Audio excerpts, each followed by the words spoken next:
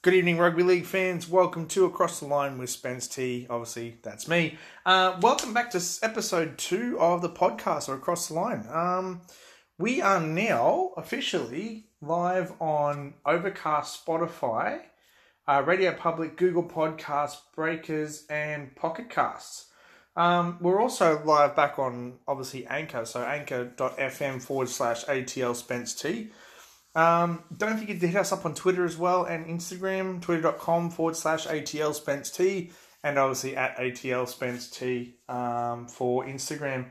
But the podcast is taking off so far, so good. We're up to, what's that now? 1, 2, 3, 4, 5, 6 places that the podcast is now up and available. That's obviously not including Anchor. So 7 places where the podcast is available to listen to now. So if you've got Spotify or you've got Google Podcasts, I'd definitely obviously recommend checking us out on that and giving us a bit of a like and a thumbs up, so that way we can kind of see how we're doing.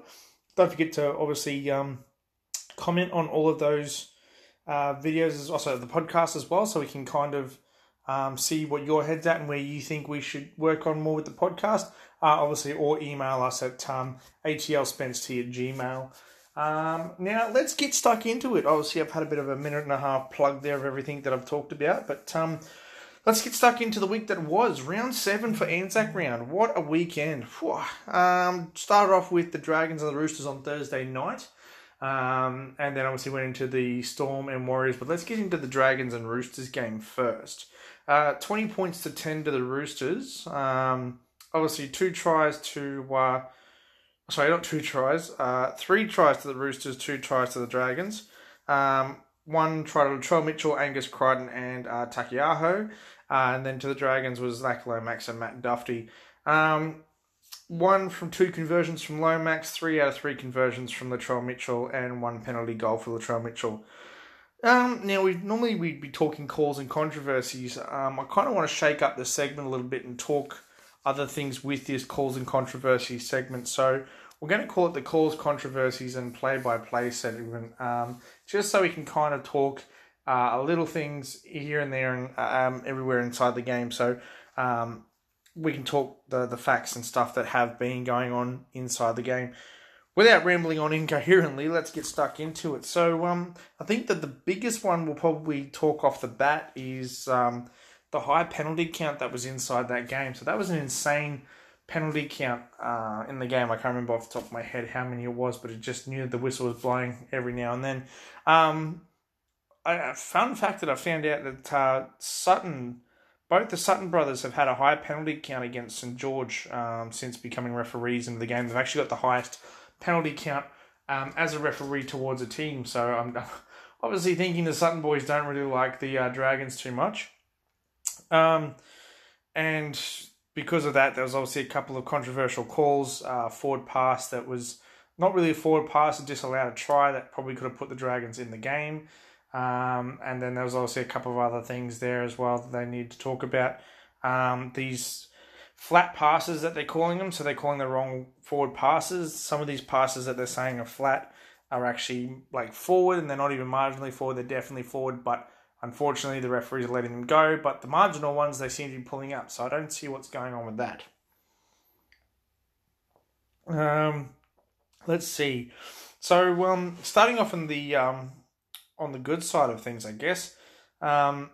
Jake Friend had a 40-20, decent 40-20, that kind of really set the Roosters up for a play in that first half, but unfortunately due to an injury pulled him off, so it looks like he won't be back until round 20. That was just an insane run from Jake Friend to kick the ball out, but then do his shoulder. I think it was his shoulder that he's out with, so he's now going to have to be on the mend for that one, so all the best to Jake Friend. Now, the biggest fear I have for the Roosters this week, apart from obviously Jake Friend being injured, obviously they're going to have Victor Radley pushed back to the hooker, which is fine. They'll push some people across and bring them all in to make everything kind of comfortable again. They'll probably go back to the way they were last week, which was still on a winning circle, but very questionable circle, which we'll get to in a second. But pushing Victor Radley to hooker will obviously benefit the Roosters a lot because Victor he seems to know what he's doing around the ruck as well. But my biggest fear for the Roosters this week is they're repeating what they did the week before, which was obviously starting off the game fast, but then not scoring in the second half. Now, obviously, keep in mind that they scored in the second half towards the very end of the game, but there was a substantial amount of time between the two scores, between the try that was made in the first half and that second half last-minute try. There was a bit of a glimpse of last week's repeat where the Roosters were obviously scoreless and they weren't actually keeping up to their code of obviously decimating the players on the field and decimating the opposition team. They were just leaving us all speechless as to say, what's going on, why are you guys not scoring in the second half? Obviously, a bit same goes for the Storm as well. The Storm, but we'll get to that game in a second, but the Storm were kind of like the same thing. They were holding off themselves in the first half, scoreless in the second half, and then obviously it was a fight for the end. So there was obviously the Roosters starting to repeat last week. They stopped scoring until the end of the second half. What else is there to talk about from the Roosters? The other thing probably that I would mention is that the referees aren't pulling up this not square rule. Noticing the second marker on the dummy half, he's not marking back square, so they're obviously allowing the players to jump out of the markers and get to the players quicker, which is kind of implementing the idea that being square is being slowly allowed. They're really easing up on the penalties. Like, don't get me wrong, I like the fact that the referees are easing up on the whistle, but it would be nice if they actually had a bit of consistency where it was, if you're going to do something wrong, actually blow the whistle for it, not let it go, and then obviously call the whistle later on when something doesn't go their way. Example will be later on when we talk about one of the games where the Eels were denied a try off a forward pass, but they called an offside anyway, where the Eels probably could have scored. Kind of relates back to the Melbourne Storm game, but if we keep rolling back, we'll be here forever. To the Dragons, I guess, they honestly looked like they were in it for a bit. The Dragons, the poor guys, they knew what they were kind of walking into the big battle. There really was a war going on within the ANZAC Memorial.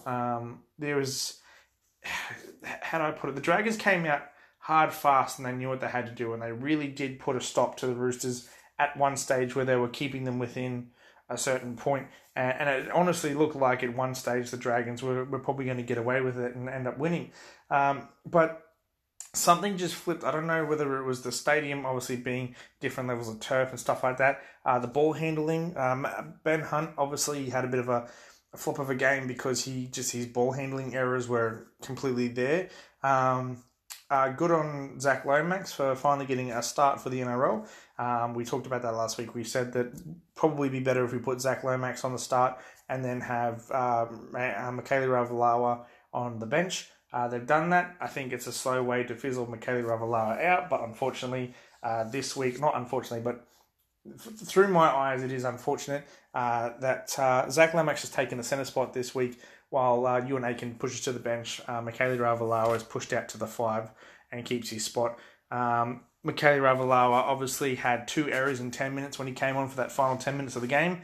I think that guy really honestly needs to go back to Intrust Super Cup, and he just needs to, I think he needs to honestly think about the game a bit more through the concept of probably watching it from the sidelines. Now, obviously, he is a convert from rugby union, and don't get me wrong, he's had a great start to the season for himself. He's obviously improved every week, but it's not up to the rugby league expectations that I would expect. You look at other players like Josh Adokar and James Tedesco and players like that, people who work in the backs. Now, obviously, they've been there for ages and they know what they're doing, but then you've got players in the Dragons like Zach Lomax and Matt Duffy and all those guys like Jai Field as well, who are in the Intrust, ready to come up into the big ranks. They've shown their worth, they've proved that they're there, and then Ravalawa comes in without a single cent of gameplay of NRL, and he comes in and gets a starting spot and just absolute errors. And that was the problem this week for the Dragons, was that Cooper Cronk saw that was a weakness on that side of the field, and he knew that was where he was going to have to target for the game. So obviously he was putting the high ball up towards Zach Lomax, obviously being Lomax was replacing Ravalawa. So obviously Cronk was still going to test the waters with Lomax there to see how Lomax could react to the high balls. Unfortunately, Lomax couldn't cooperate with the ball as much as he'd wanted it to, and then Roosters capitalised off that and scored their first try through Latrell Mitchell. So it's one thing to say that the Dragons they're there and they know what they need to do, but it's another thing to say that they still haven't quite got it yet, but they'll get there if they start to look at where the errors are coming from and then work out what they can do with those errors. So for me personally, I think Ravalawa probably shouldn't be playing this week. I think he should probably be on the bench. Put Lomax back onto the wing, Aiken into the centres. But I do like that combination of Lomax on the centre as well, backing up for the wing with Pereira. So that's going to obviously be a great combination. Then you got Laffey and Ravalawa on that outside. My only concern for that is Laffey is known for offloads, and I just don't know if Ravalawa is going to be ready for those offloads every now and then, or if he's just going to be not paying attention. Because as you saw last week, he wasn't paying attention when he was running towards the sideline, was grabbing the ball, running backwards, and then the Roosters just showed him the sideline, and it was all an absolute farce from there. Ravalawa erred from there, and then erred again on the side. Probably shouldn't have passed back in from Aiken. He probably shouldn't have passed it through Ravalawa, but in saying that, Ravalawa should have addressed the fact that he was on the sideline and probably should have stepped in a little bit sooner than that. Now, I think that's pretty much all that I can talk about for the Roosters-Dragons game. Obviously, I'm going to pull the player of the game down to Matt Duffy. I will say that beautiful try that he pulled out from 60 metres, he made something from nothing. He just absolutely turned it around for the Dragons at that point. It was at that point that the Dragons thought they were back in the game. To get around that, to put Tedesco on the flat foot and make Tedesco feel like he wasn't even supposed to be there, really shows leaps and bounds for Matt Duffy in the way he's come and really cemented his spot in that fullback position. He's had some errors, and he did slide under a high ball and knock it on, but I challenge anybody who would try to get out of that high ball and try and catch it the way he did and actually collect it. So good on Matt Duffy. He takes my player of the match for the Dragons and the Roosters game. And then we are moving on to Melbourne Storm versus the Warriors game. Melbourne Storm 13, Warriors 12. One try to Cameron Munster and then Jerome Hughes, and one to Blair and Mamalo for the Warriors. 1 from 2 from Munster for conversions, and 1 from 2 from Harris to Vida for the Warriors. 1 field goal from Brodie Croft, and 1 penalty goal apiece, 1 to Munster, 1 to Harris to Vida. This game kind of confused me. Now, when I say confused me, I'm talking about the referees. I just don't know what's going on at the moment with the referees, because there's a latency of inconsistency is probably the way I should put it, because the referees are either calling the right decision or they're calling the wrong decision, but they think it's the right decision, and then someone has to account for it later on and say, well, the refs are actually wrong in the end. So what's going on there?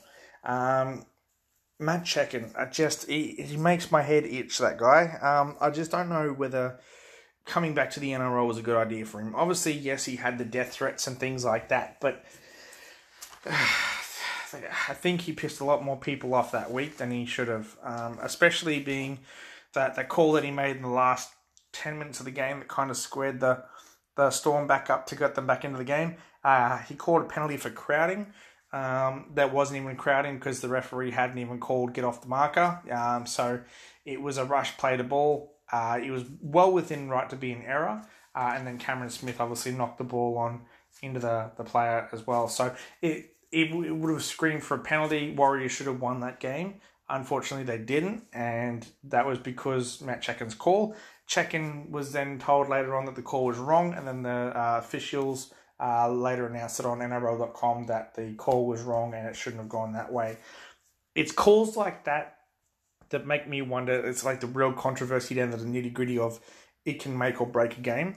Now, obviously calls are turning away fans because fans are getting kind of distraught and upset at the fact that there's just so many calls that are going the wrong way, and then we're finding out later on that it was the wrong call, but nothing's being done about it. There shouldn't be this ambiguity over what's got to happen. It should be ref made the call, ref got the wrong call, ref should be accountable. And this is the part where I start to talk about why isn't the bunker stepping in? Because in the beginning, the bunker was supposed to wipe out all these errors.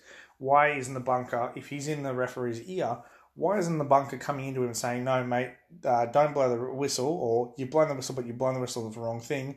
Let's just stop the play, check that, find out what's going on, and then get back to play. Or the bunker actually stepping in and going, hang on, I need you to blow the whistle for such and such because this has happened. But unfortunately, they're not going to do that because it'll probably stop play too many times. But if they want consistency, they need to start looking at other alternatives via the bunker, contacting the referees on field, saying, I need you to blow the whistle, or I need you to do this and that, or take away for your previous call because it was incorrect. It was that frustrating that I actually had to get up and walk away from watching the game, because it was just one of those games where it's like the referees were actually ruining the fun. Checking again. Let us know. Twitter.com/ATL Spence T, or even on the Gmail account as well. So atlspencet@gmail.com. Let us know what you think. Is it good or bad that Checken's come back? I think honestly it's bad because he's ignoring everybody around him, and he's gone back to his old ways where he's in charge and what he says goes. And sometimes that's great, but if the touchies have said to him, it could be a double movement for the try, I need you to check it, then he just ignores it and says, no, I'm awarding it. Then what's the point in having touchies if you're not even going to listen to them for forward passes and you're not going to listen to them for the double movement calls? I think, honestly, Checken needs to open his ears up a little bit instead of pinning them back and going, because the Jerome Hughes try, yes, it was a try. It legitimately looked like a double movement from 3 angles, but obviously you need to check that. Would have been nicer that they obviously check everything else, even a submissive try that was probably like the cleanest try in the world, they'll still find a way to check it. But something like that where there was a little bit of cause for concern whether or not it was a double movement or not, they didn't even check it, even though the touchy said, hey, could be double movement, or the second the pocket referee might say, hey, it might be double movement. Checken's just blatantly ignored it and he's gone straight to the try. So for me, I think it's probably bad that he came back. I think he probably should have left and not come back. Good on him for having another crack, though, despite all the people that have really given him stick and hate.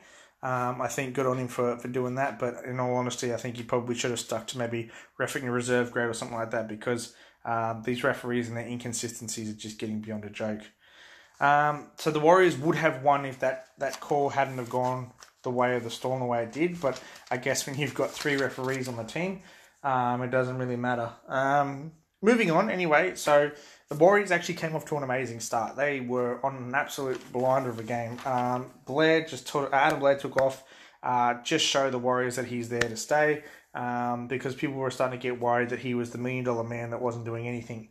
Well, he proved his worth in that beginning of the game, not so much towards the end, but yeah, what can you do? It's NRL, and unfortunately you're stuck with who you buy.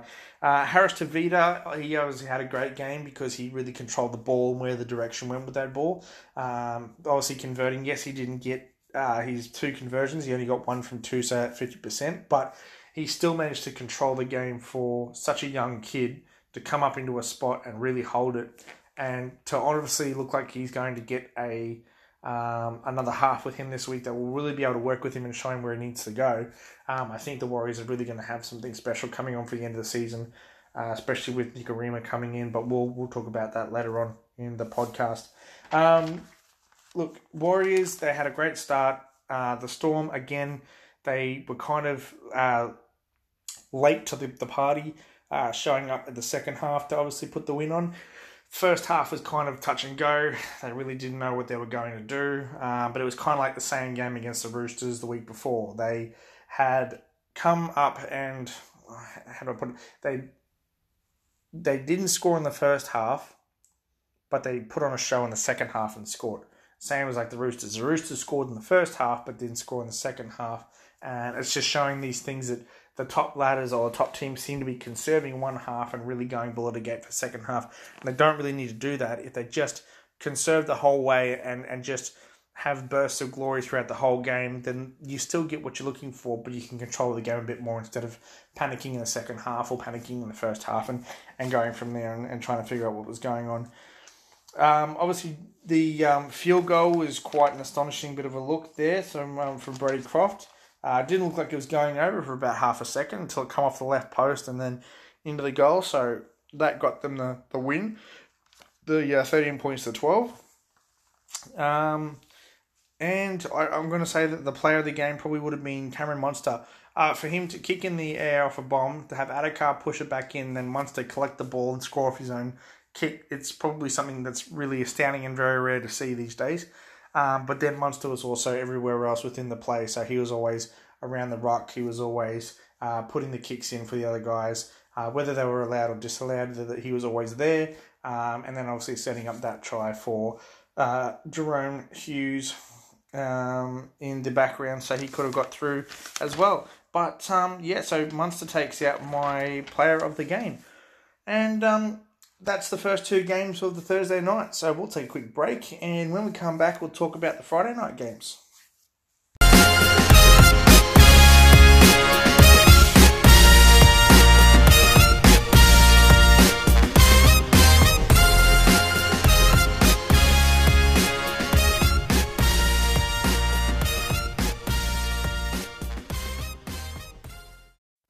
Welcome back, and now it's time to talk about Friday night's games. So first game off the rank, Bulldogs versus Cowboys. 24 points to 12 to the Bulldogs. One try to Jaden Ockenbaugh, Corey Harawira-Naera, Josh Jackson, and then another one from Harawira-Naera as well for a double there. Justin O'Neill and Ben Hampton scored the two tries for the Cowboys. 4 from 4 conversions for Reece Martin, 1 from 2 from Kahu, and a penalty goal for Kahu as well. Let's talk about the game. So it's nice to see the Dogs have finally turned up. It's obviously been a late start to them for the season, being on the bottom of the ladder. So obviously they're going to have to fight their way back as quick as they can, and hopefully not have a consecutive loss streak again like that, where they've only won 2 games from their past 5.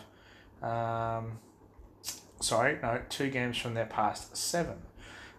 Let's see, played 7, won 2, lost 5. Yep. So let's hope that they can kind of have a bit of a turnaround here and get back on the rank.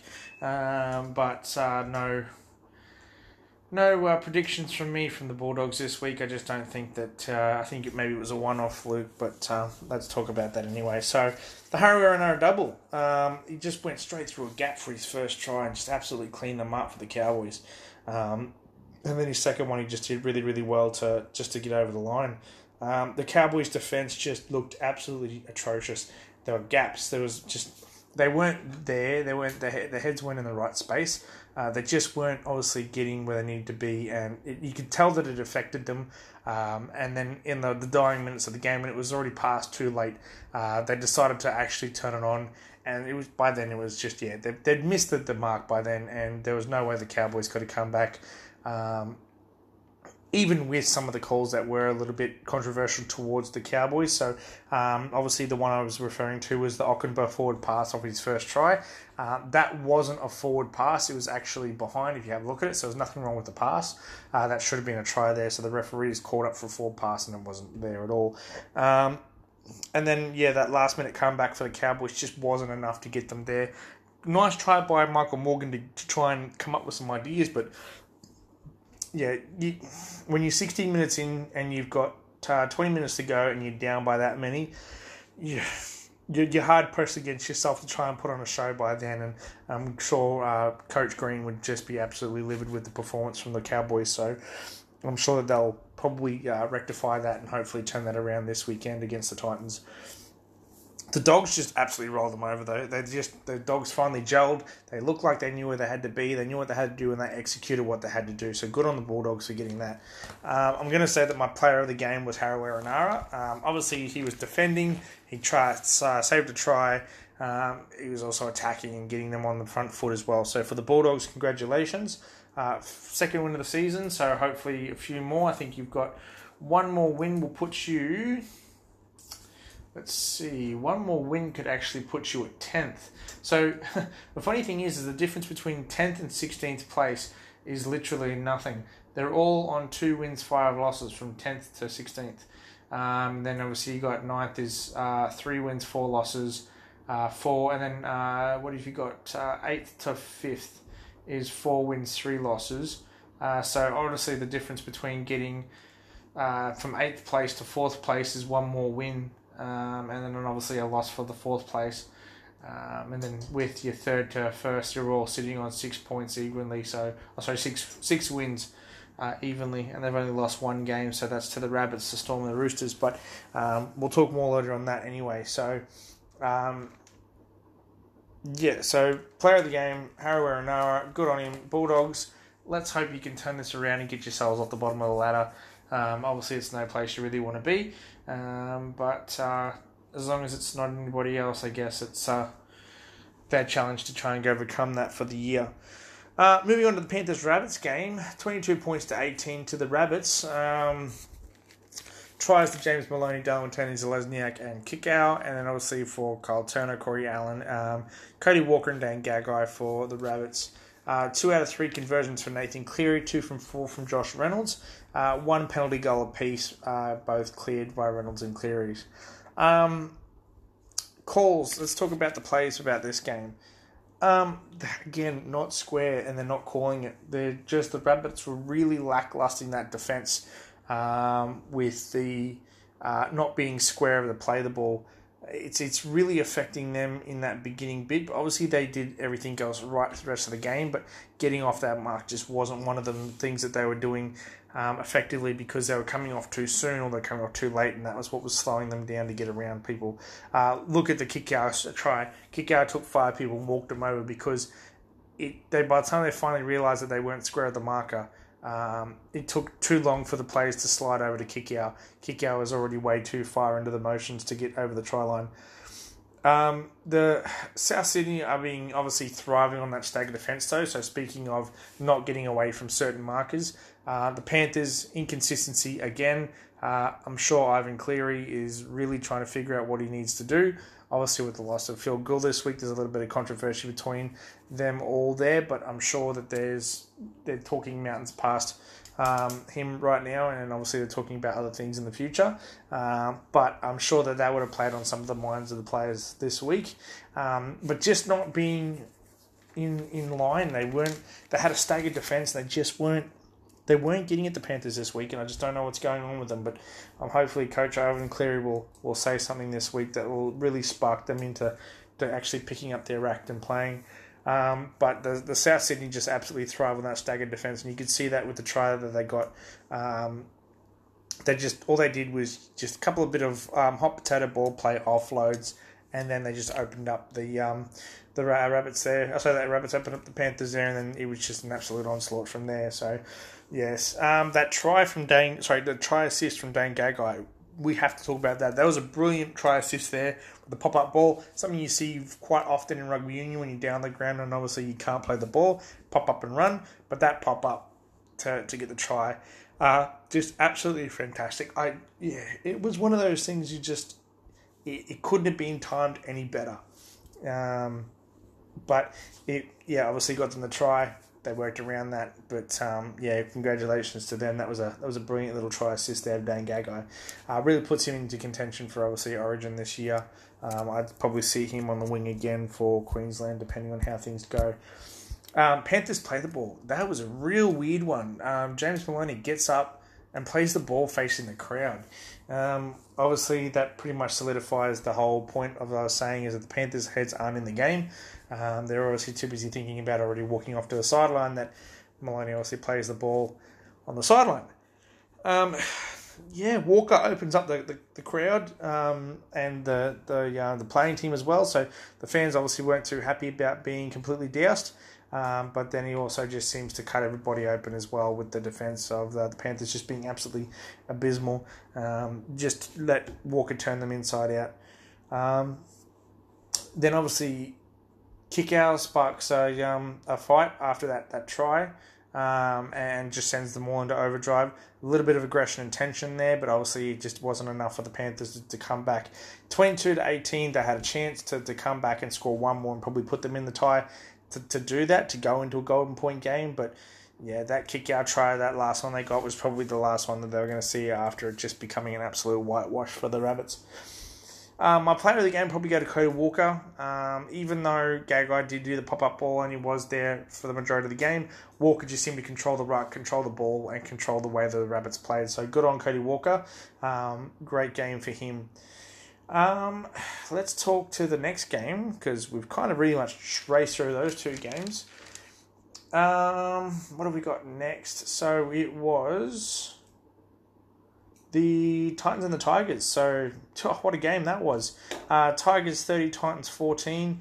Tries to Anthony Don and Tyrone Peachy. And then for the Tigers, it was Fanua, Jennings, Masters, Jennings, Fanua, and Fanua again. So, 2 conversions to Michael Gordon, 3 from 6 from Masters, and a penalty goal for Michael Gordon as well. Well, where do we start with this game? Titans, you came out to a great start. 14-0.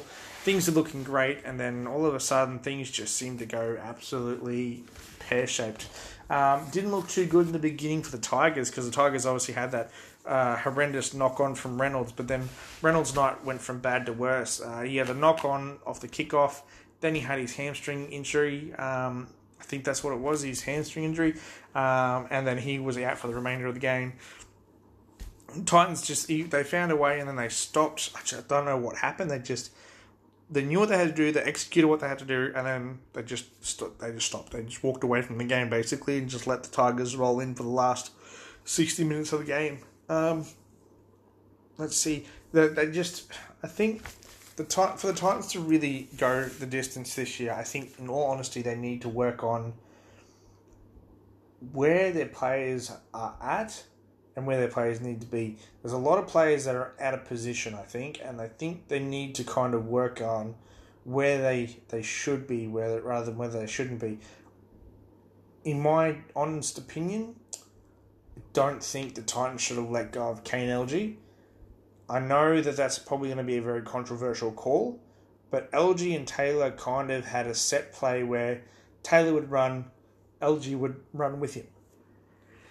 Now, it's kind of along the lines of Roberts will make the calls and Taylor will sit back and watch him make the calls. And then Taylor will occasionally step up, but he's just not there. So I think the Titans need to organise a better structure around their halves. Their forward pack are great, but they're just not going gusto. Shannon Boyd had a blinder of season for the Raiders, but he's just kind of gone too quiet for the Titans. Just don't know what's going on there. Gordon, first time I've seen him in the whole season have so many errors, and let in a try as well. Anthony Don, great catch for the ball, great conversion, great try. Just don't know what was going on with the rest of the game, because he kind of got a bit quiet there. What else can I talk about? Obviously, the hat trick from Fanua, that was absolute masterclass. And then the Tigers pull off a double as well with Jennings as well. So I'm going to say my player of the match was probably Mahe Fanua, just because of that hat trick. I mean, it's not every day you get a hat trick on your home turf. So good on Mahe Fanua. To the Broncos and the Sharks, 29-6 to the Broncos. It's about time the Broncos turned it on and came to the game. I tried Corey Oates, Alex Glenn. Then you've got Offa Hingawi as well as Roberts as well. So the Sharks is just 1 for Brayley. 4 from Sarko, 1 from Townsend, 1 field goal from Anthony Milford at half time, and then 2 penalty goals to Jermaine Sarko. Oates on the fly, straight through the defence, and I think honestly Oates should definitely consider himself in the forwards positions. I know that he's on the wing and stuff like that, but he's a big enough boy to be in that forwards position, and you saw that when he came into second row and took that belter of a ball straight into the end goal and scored that try. So I'd say Oates just knows what he's doing. Dugan was out before the game even started, and that was obviously a big loss to the Sharks. The Sharks just had way too many errors. They were just inconsistent, incoherent, I'd probably say the word would be, because they just weren't communicating enough, and it was leaving it all down to the last minute. It just started to get from bad to worse for the Sharks, because obviously they had Johnson off with a hamstring injury. Sharks are hot and cold this season. They've had a great start, but they're just, I don't know, they're right smack. I reckon, to me, honestly, they're right smack bang in the middle of where they should be but they can either go, one error can either make them go north or south. They really don't know what they've got just yet, but they've got the right direction. Now, obviously, they've got Moylan out at the moment, but they've got Bronson Cherry in the centres for him. I hope that Cherry doesn't get taken off the playing roster, because he's really proved his worth and he's going to be an outside back for a long time to come. But it also shows that there's that little bit of worry in the back of the Sharks' head as who's going to be where. Obviously, with Nakora back this week as well, Wade Graham isn't too far from returning to the bench. He could very well be returning back to the game as well, pushing Nakora to a different position or something like that. So there's a lot of cloud of judgment cloud of doubt, over the head of the Sharks at the moment, and obviously it's kind of affecting their gameplay at the moment. I will say, in the defence of the Sharks, the Offa Hungary score was actually scored off a forward pass. If you watch closely, it's about a metre forward, but they let that go through. Again, inconsistency from the refs. What can we do? I'm going to say that my player of the game was actually Corey Oates. Oates, he actually had a blind every game. He was there where he needed to be. When there was errors, he was picking up the ball. He was on either side of the field. So I'll give that one to Corey Oates. Before we go to an ad break, we'll probably quickly talk about the Manly Raiders game. So 24 points to 20 Manly. One try from Marty Tapau, 2 from Lachlan Croker, 1 from Ruben Garrick, 2 from Whiten, and 1 from Kolstad for the Raiders. 3 from 4 from DCE, but there was 1 as well from Ruben Garrick. 3 from Jared Croker, 1 penalty goal from Ruben Garrick, and 1 for Jared Croker as well.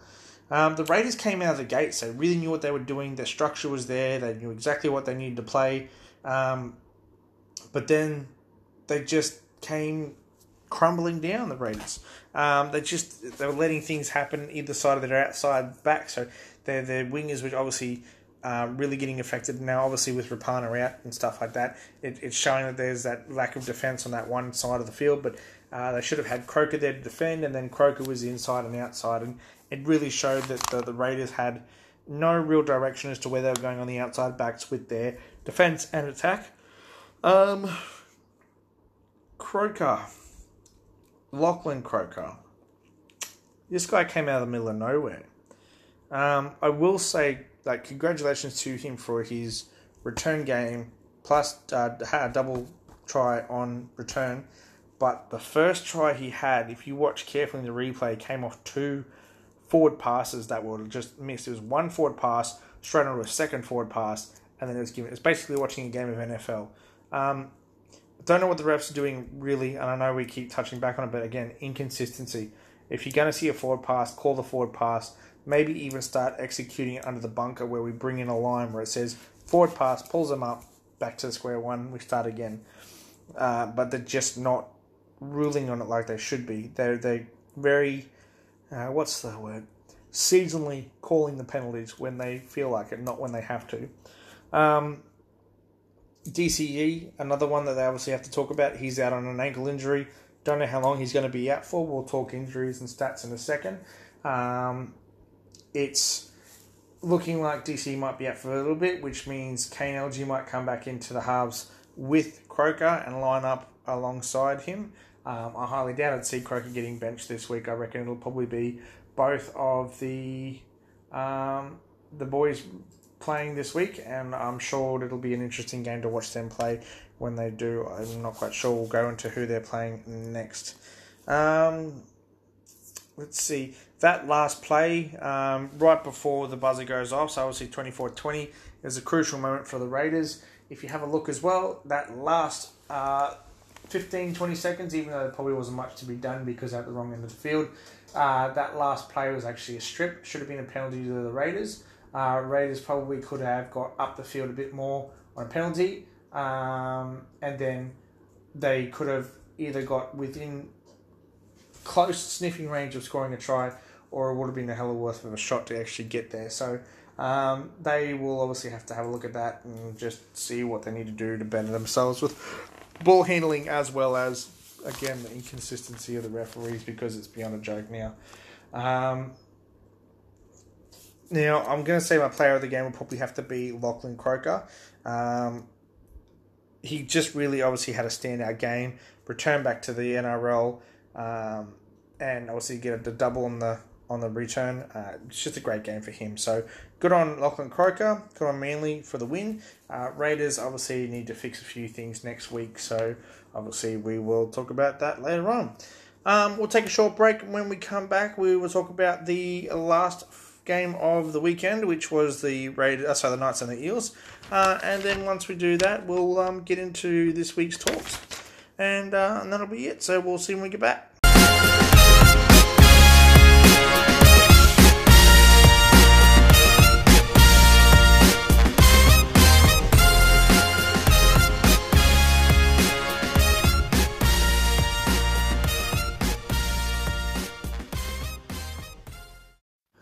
Welcome back, and obviously we've got the last game of the weekend to talk about, which is the Knights versus the Eels. Knights 28 to the Eels 14. Tries to the Eels is to Sivo Ma'u, and to the Knights is Ponga, Fitzgibbon, Gave, and Pearce. 4 from Ponga, 2 from 2 from Moses, 2 from 2 penalty goals from Ponga as well, and 1 from Mitchell Moses as well. Let's talk about the game. So Ponga, he just runs with absolute fire, doesn't he? He just turned it on for that game. He was everywhere he needed to be and more for that game, which was really good to see. But obviously that you expect that with Ponga. Obviously would hopefully see him in the Origin side for this year. Obviously I'm not a Queensland supporter, but if that guy doesn't get a spot, then I don't know who will for that position. It was a different Parramatta this week. I don't know what was going on with Parramatta. They had all their players back. Even with Blake Ferguson and his broken nose, he managed to be back and sitting in the fullback and holding back there. But I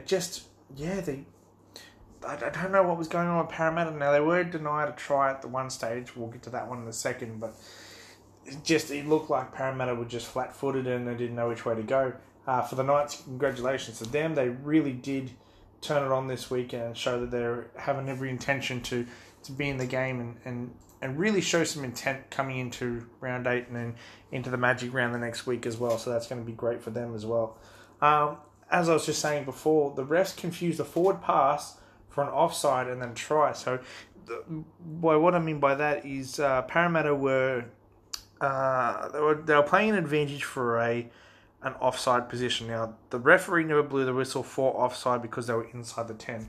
Then there was a forward pass that was given from Parramatta to another player, Parramatta, who scored for the try. I think it was Jennings who went to go score over for the try. Then the referee called it back and said it was offside. Now, to me, I think if there should have been an offside, they should have pulled it up then and there and said it's an offside. If you're going to let it play on and play the advantage, then there's no real advantage to playing on for an offside rather than just slowing down the play. You either call it then and there on the spot and say what it is, or if you're not going to do it, again, with the inconsistency, leave it, let it go, and then review it when you go to video referee, just review it and say, can we just check to see if they're offside? If they're offside, we're moving to forward. But yeah, it's confusing. It's where the bunker needs to come in, and I just think there's just that latency of inconsistency again.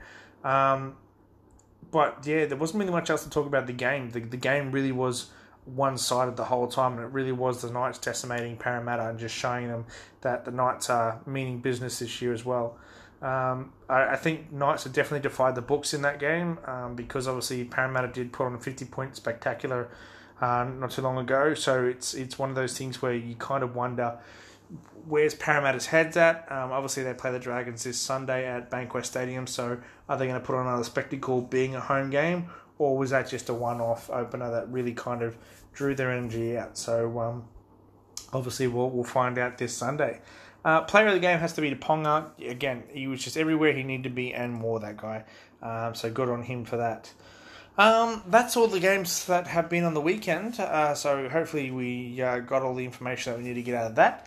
Let's talk about this week's information. So obviously the biggest one coming out of this week is Cody Nikorima. Looks like he's just signed with the Warriors. No official statement has actually been given to say that Nikorima has in fact signed with the Warriors. But the sheer fact that Anthony Seibold has decided to revoke Nikorima from the halves and put in Deirdre into the starting side obviously shows that Nikorima is going. He played his last game against the Sharks. And obviously that was no one really saw that coming as a farewell. So he's done that kind of the dirty way where he hasn't done it to the respect of the fans, but he's left, and, well, not much we can do about that. The Rabbits, however, try to approach James Roberts as well. Not looking good for the Broncos this season. Even though they've just come off a good win, they've lost a lot of key players over the off-season and going into this season as well. So you think about it, they've lost Corbin Sims, Jordan Kahu. They also lost Josh Maguire. Then they've just lost Nick Arima. They could have almost potentially lost James Roberts. And they're not really going well this season, as well as players coming and going. Now, obviously, they've got this Deirdre guy coming in the weekend. He looks like he's going to be a key signing for the Broncos. Watching him at Wynnum Manly, he really has been spectacular down there, putting the boot to ball. Hopefully, he consistently brings that into the Broncos game as well, and good luck to him on his debut on Thursday night. Speaking of the game for Thursday night, obviously there was a bit of humble and helmets going on between the two coaches. So Seabell kind of kept his mouth shut about being a rivalry and stuff like that. He just wanted to focus on the game that he just won, whereas Bennett couldn't wait to be cocky on television and talk about how he loved getting the sack and stuff like that, how it's changed for the better and stuff like that. So I think, in all honesty, it's really going to come down to the players on Thursday night, but I really think the Broncos might have a bit of gusto in them to put one over the Bunnies, because they'll want that bit of revenge after what's happened. I don't think the Broncos will get there, but I think that the Broncos are really going to put into a tough fight and really give the Rabbits a run for their money. Another one was just before the Tigers game on the weekend. Michael Cheekham was stood down after the allegations of him and assault in a taxi driver, I believe it was, came to light. So he was stood down from the game and he was refused to fly off to the game. So he unfortunately couldn't play. Looks like he will be stood down indefinitely until they can decide what's going on there. And obviously there was a couple other ones that came down for the stand downs over the weekend as well. They were already in the investigation, so I believe there was one investigation. I'm trying to remember the name of the player, but apparently, according to the judiciary, the person happened to be a NRL fan or NRL friend of the father, and then obviously had to stand himself down as the panel judiciary and bring somebody else into the panel. So Dylan Brown as well, he's just started rehab. He looks like he's going to be up and running, but it's still undecided when, in fact, he is going to be coming back to the game. Obviously, having one of those injuries that is most common with cricket players with their lower back strain and bruising. It's good to see him back and training, but obviously it just means that that's one step closer to getting to where he needs to be, which is obviously not in the paddock, but he needs to be out in the field game time. So let's hope he has a speedy recovery anyway, and he gets close to a return sometime soon. I guess the other thing has been talking about this week is obviously Origin's coming up around the corner, not too far away now. There was a bit of talk that Cameron Smith was going to come back in from retirement and take his mantle up in the hooker position, because obviously they couldn't find a hooker. Ben Hunt tried to squash that this week and said he wouldn't mind playing in the hooker position or the halves, but his preferred role would be in the halves because that's where he has been all year. So obviously Queensland is being absolutely stacked with injuries at the moment. So you've got Daly Cherry Evans out, you've got Jake Friend out. Ben Hunt was in a bit of a rut, but it looks like he's going to be back this week anyway, so he'll be fine. But they're struggling for halves as well as other players being out and retired. There's really not much for the Queensland team to really pick off, but hopefully they get together and they find an ideal team for the Origin. Whereas New South Wales have absolutely got a plethora of players to pick from. Looks like they might bleed 2 new rookies onto the wings. But we saw how that worked last year. The rookies kind of really decimated, and it was kind of a dust to diamond sort of thing where it showed real leaps and bounds between the two teams. But hopefully this year the New South Wales can go back to back and really show that they have an intent to keep with the rookie code, bleed the new players, and show that there's a new domination of players coming through for New South Wales, and it's not about the old boys anymore. So it'll really show for Queensland that Queensland shouldn't go and reapproach Cameron Smith. I think that if they want to take a page out of New South Wales books, they'll actually start bleeding in some rookies as well, and really starting to turn up the heat for the Origin as well, which is going to be an absolute cracker of a season this year. I can't wait for Origin to get started. So, yes. Moving into the rounds that are coming up ahead. So we've obviously got the weekend games coming up. So we've got Rabbits and Broncos, Cowboys and Titans, Sharks and Storm, Raiders, Panthers, Manly and the Bulldogs, Roosters, Tigers, Warriors, Knights, Eels and Dragons. We'll quickly wrap through those and then we'll talk about the tips in a second. Rabbits and Broncos, like I said, the Rabbits, I think will obviously get over the top of the Broncos. It's just, even though the Broncos are probably going to have a little bit of bad taste in their mouth for the whole way that Wayne Bennett's been carrying on, I think that the Broncos are going to give them a run for their money, but the Rabbits are just going to still keep going. In order for the Rabbits to win this weekend, Adam Reynolds needs to pick up his kicking game. Obviously, it's been a little bit scratchy in the last few weeks. Either step it up or step aside, my friend. It's time for somebody else to come in and do the kicking if you can't get it done. For the Cowboys and the Titans, Titans really need to turn around off the belly flop of last weekend's game, the 14-30 deficit. I think they really need to show that they're in it to win it, and they need to turn their heads around quickly. I think the Titans can do it, but in saying that, I think the Cowboys showed a little bit of last-minute second wind in that game against the Bulldogs. So I think the Cowboys can still do it and give them a run for their money. Being at home, it just... hopefully that the Cowboys show that bit more consistency throughout the whole game. Sharks and Storm, they're really a no-brainer there. Obviously, the Sharks need to come and return a big serve to the Storm after going down to the Broncos last weekend. Obviously, it is a grand final rematch from a few years ago, the Sharks and the Storm. Sharks have got a lot more to play for than the Storm do. Storm is still sitting comfortably at the ladder. Sharks are, like I said, right smack bang in the middle of the ladder. So they've still got a lot of ways to go before they even consider getting anywhere close to any of that. For the Sharks, they've got Nakora back this week, so that's a little bit of a boost. Dugan is also, I believe, is back this week. Yep, Dugan is back this week after the hamstring injury that he had, so that gives him a bit of a boost as well. I'd say that the Sharks are going to give Storm a bit of a touch-up, but I think the Storm will still roll them in the end. For the Raiders and the Panthers, they come off a small loss, not a very big loss, but it will affect them big time anyway. They are up against the Panthers. I think that the Panthers still have a long way to go before they're any touch of a win. As James Maloney spoke about the other day, he said that they're very close to game time form, but they're hoping it would be that game. It obviously wasn't that game. They're going to get closer and closer and closer, but how close can you get before it's an excuse and not an actual execution? A bit like Gus Gould said, as a 5-year plan, how many games can you go into as a plan before you realise that the plan's failing? For the Eagles and the Dogs, I think that the Dogs have a big game ahead of them. They're going to have two fresh halves up against them with new combinations and new ideas. I'm sure that Manly are going to give them a bit of a run for their money, but I think that the Dogs might just get there in the end. Coming off a bit of confidence from that last game, I think that it's going to be the Dogs will probably end up showing them who's boss. For the Roosters and the Tigers, obviously the Tigers are coming off a big win, but the Roosters are coming off just an even better win. The Roosters are building a confidence and they're starting to get into the history books now. They've won their last few games. I know they lost... Oh no, I don't think they have lost the game just yet. I think they lost one game in the very beginning of the season. The rest has been pretty clear, but I think that they're chasing their own tails at the moment.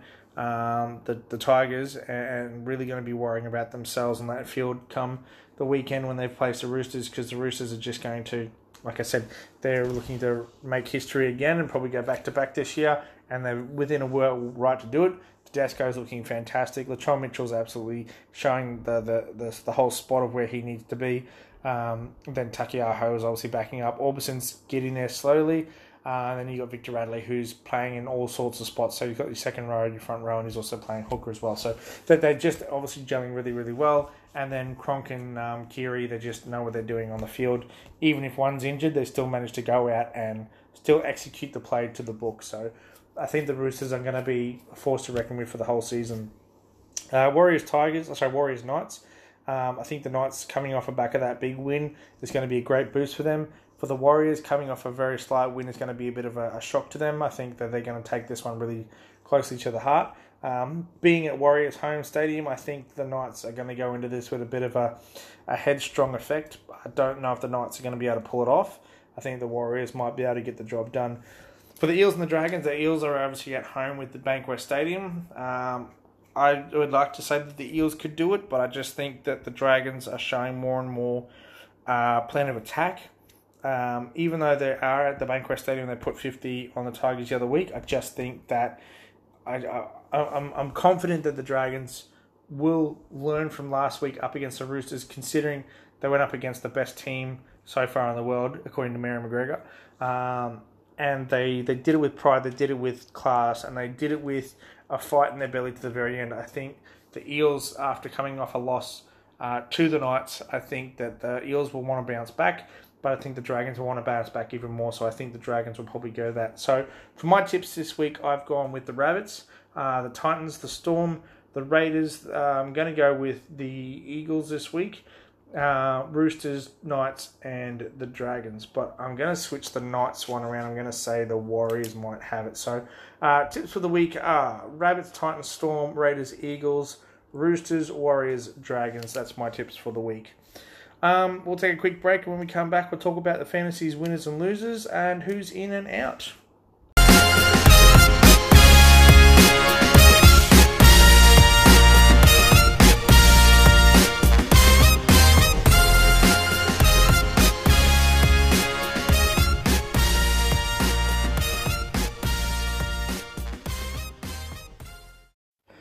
Alright, welcome back, and now it's time to talk about the Casualty Award for Round 7. So those are injured in Round 7, we'll go through right now. So Jesse Ramian has done his shoulder, he's due to come back in Round 8.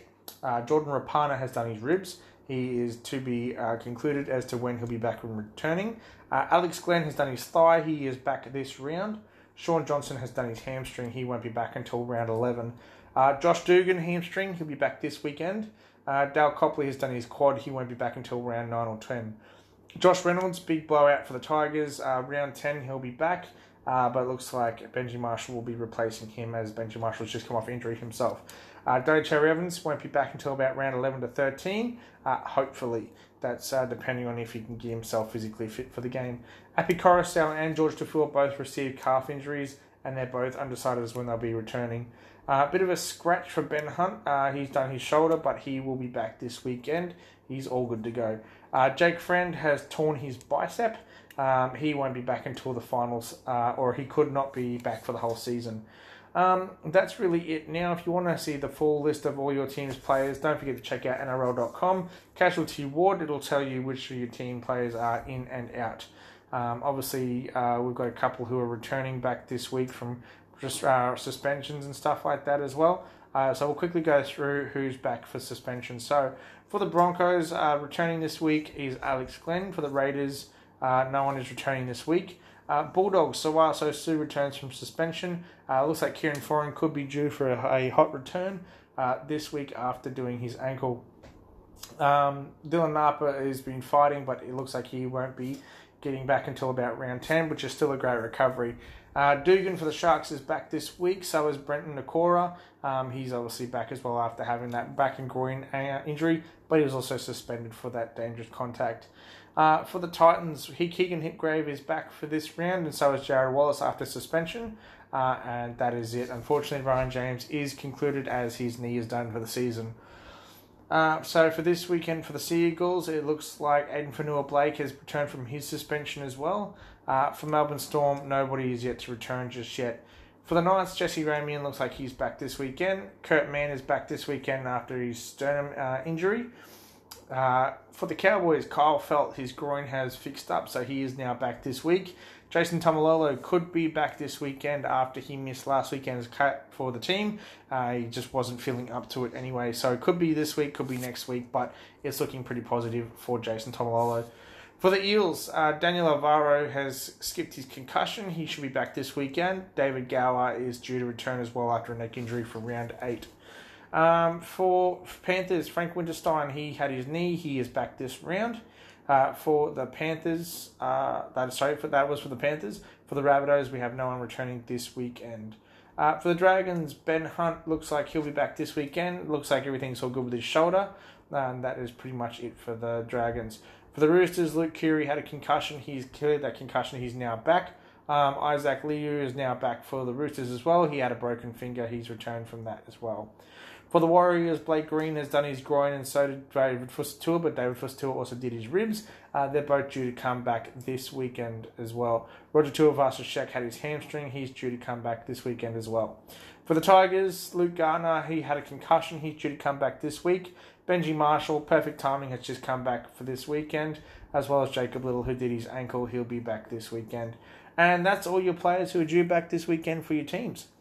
Moving into the fantasy. Let's talk fantasy winners and losers. Now, it was actually quite an interesting week this week. Harawira-Naera really topped off the bench for the fantasy at 100 points. So if you captain Harawira-Naera, congratulations to you. That's 200 easy points for you, and you'd probably be up towards the thousands by now. So let's talk third, second, and first for fantasy winners. So third place was Takiaho with 77 points. Number 2 was Masters on 79 points. Number 1, Harawira-Naera on 100 points. For the 3, 2, and 1 biggest losers, so we had quite an actual interesting run this weekend. So at number 3 was Michaeli Ravalawa. Michaeli Ravalawa, 3 points for him for the full game. For number 2 position went to Dale Copley on a -1, and the first place goes to Josh Reynolds. So many Reynolds to get through. Josh Reynolds, -5 points for the game. So unfortunately, Josh Reynolds takes the biggest loser for this week. Not much in the way of points movement as well as cash movement. I think that Ravalawa took a $20,000 loss. So if you've got him on your team, I'd probably cut him as quick as possible. My tip for this week for fantasy would probably be looking at Dearden. Obviously, he comes in now as the full-time halfback for the Broncos. If he has a decent game, he looks like he could be there for a while. So he'll be a cheap buy at $212,000.